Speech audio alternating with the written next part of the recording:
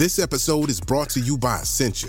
A better you starts with better hydration. Essentia is on a mission to inspire people to do what matters most. Their proprietary ionization process transforms water from any source into ionized alkaline water, providing water that's 99.9% pure with a pH of 9.5 or higher. Essentia overachieving H2O, the #1 ionized alkaline water. Shop now. Atlassian software like Jira, Confluence and Trello help power global collaboration for all teams, so they can accomplish everything that's impossible alone. Because individually we're great, but together we're so much better. That's why millions of teams around the world, including 75% of the Fortune 500, trust Atlassian software. Learn how to unleash the potential of your team at Atlassian.com. That's Atlassian.com. Atlassian. Hi, I'm Daniel, founder of Pretty Litter. Cats and cat owners deserve better than any old-fashioned litter. That's why I teamed up with scientists and veterinarians to create Pretty Litter. Its innovative crystal formula has superior odor control and weighs up to 80% less than clay litter. Pretty Litter even monitors health by changing colors to help detect early signs of potential illness. It's the world's smartest kitty litter. Go to prettylitter.com and use code SPOTIFY for 20% off your first order and a free cat toy. Terms and conditions apply. See site for details. This episode is brought to you by Smartfood Popcorn. Some decisions aren't the best, like skipping ahead in your favorite podcast. Think of all the banter you'll miss, the lore in the making. Luckily, Smartfood Popcorn is a no-brainer. Deliciously tasty and available in a variety of fun flavors. It's a smart decision every time. Smartfood. Add smart. To learn more, visit smartfood.com.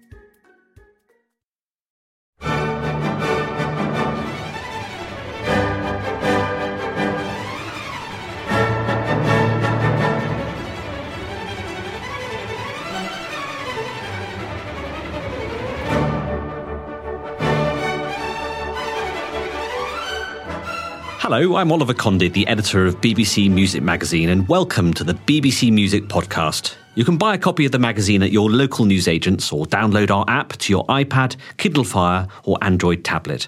And for the latest music news and more, head to our website at classical-music.com. Hello and welcome to our monthly Cover CD podcast in which we introduce the works on the disc that accompanies the latest issue of BBC Music Magazine. I am Rosie Pentreath, the magazine's staff writer, and with me today is our deputy editor, Jeremy Pound. Hello. This month we're listening to the February issue Cover CD, which features Sibelius' Symphony No. 4, plus his well-known Finlandia and the Swan of Turonella from the Lemminkainen suite. We'll begin with Finlandia, the first work on the disc. Here it's performed by the BBC Scottish Symphony Orchestra under Thomas Dausgaard.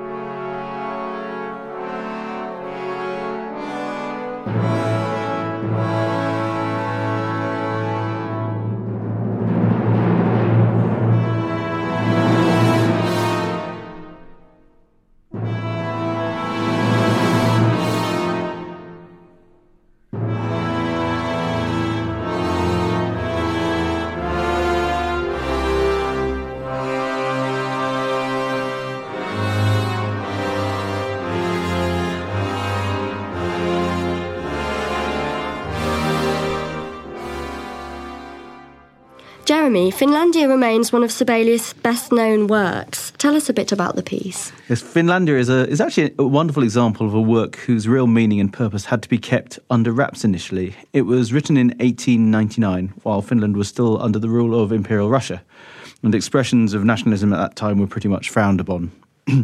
Theoretically, then, it was composed for a day celebrating the Finnish press, of all things. It was the last of 6 pieces of music that accompanied visual tableau looking back at Finnish history.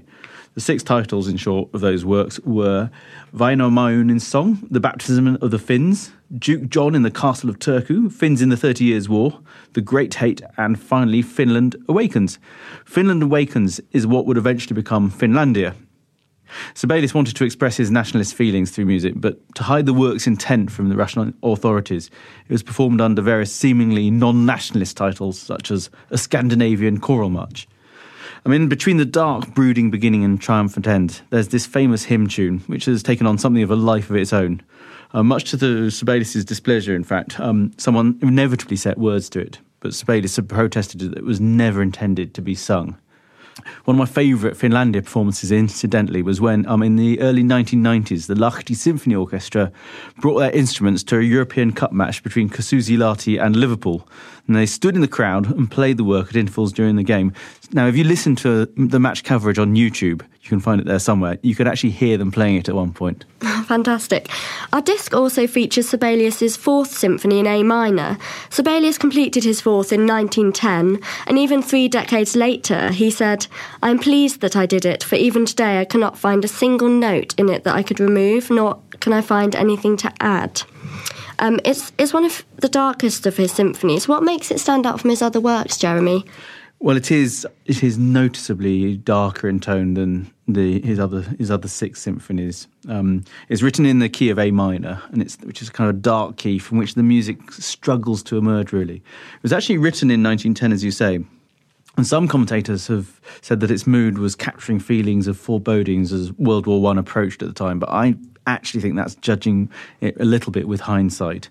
I think more pertinent is the fact that Sibelius had looked death in the face a couple of years earlier when he had a cancerous tumour removed from his throat. He was also facing up to having to live without alcohol following the operation, which never went down too well. I mean, quite how traumatic this was for him, we can't be exactly sure. I mean, he'd had a very jolly and alcoholic social life in his younger years, and he also went back to the bottle in his later years, but that's by no means to suggest that life without alcohol was unbearable for him.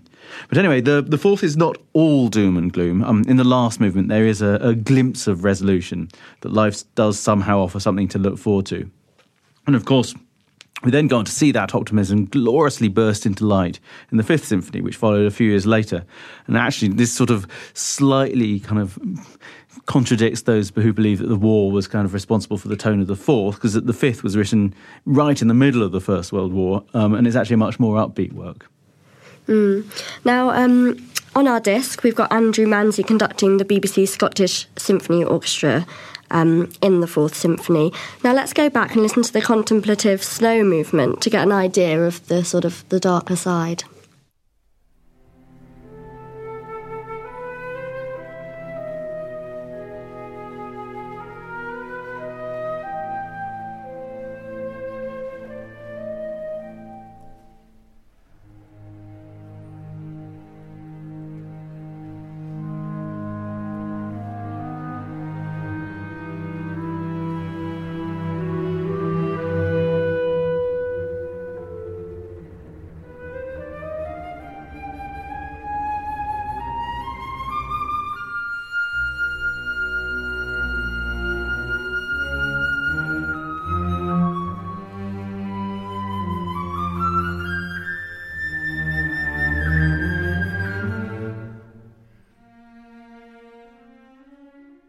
That was the opening of the third movement of Sibelius' Symphony No. 4, which features on our February cover disc. The final piece on the disc is the Swan of Turonella, which is originally from Sibelius' Lemminkainen suite, but has become just as well known, if not more so, as a standalone piece. Here is the opening.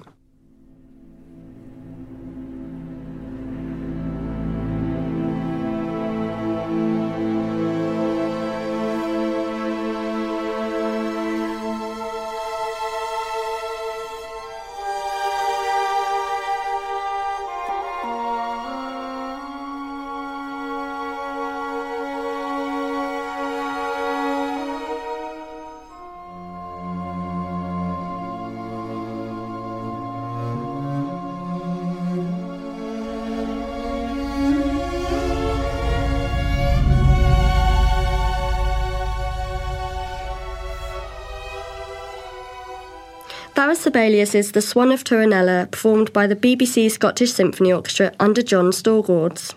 Jeremy, why do you think this piece, originally part of the Lemminkainen suite, has become so popular, kind of as a work on its own? It is an extraordinary piece of music. It's very, very atmospheric. As you say, it was the second of the suite of 4-tone poems called the Lemminkainen Suite, which are written in the 1890s, so earlier than the other 2 works on this disc. It was actually based on the Finnish epic, the Kalevala. The other 4 works in the suite are Lemminkainen and the Maidens of the Island, Lemminkainen in Tuonela, and Lemminkainen's Return.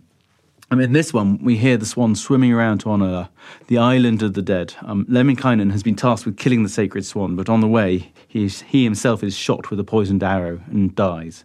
It's, as you say, it's a beautiful piece of music. And Sibelius was a brilliant scene painter at the best of times. He encapsulates that kind of feeling of darkness of a Finnish lake. If you've ever been to Finland, you see their dark, brooding lakes with big skies. This work captures it to perfection. And then the floating cor anglais kind of reminds you of that kind of graceful movement of a swan. But it's not just the gracefulness of it. It's actually it is this sort of swan of death. It has that sort of doom and gloom and fear, foreboding about it. It's exceptional work. Fantastic. Well, that brings us to the end of our podcast. We do hope you enjoy discovering more about Sibelius's life and music in our Feb issue. And of course, that you enjoy this disc. Do join us next month when we introduce our next free cover CD. Until then, that's goodbye from us, or as we think Sibelius might say, Nekamin. Nekamin? Thank you for listening to this BBC Music Magazine podcast, which was produced in our Bristol studio by Jack Fletcher. For more of our podcasts, visit our website at classical-music.com or simply head to iTunes.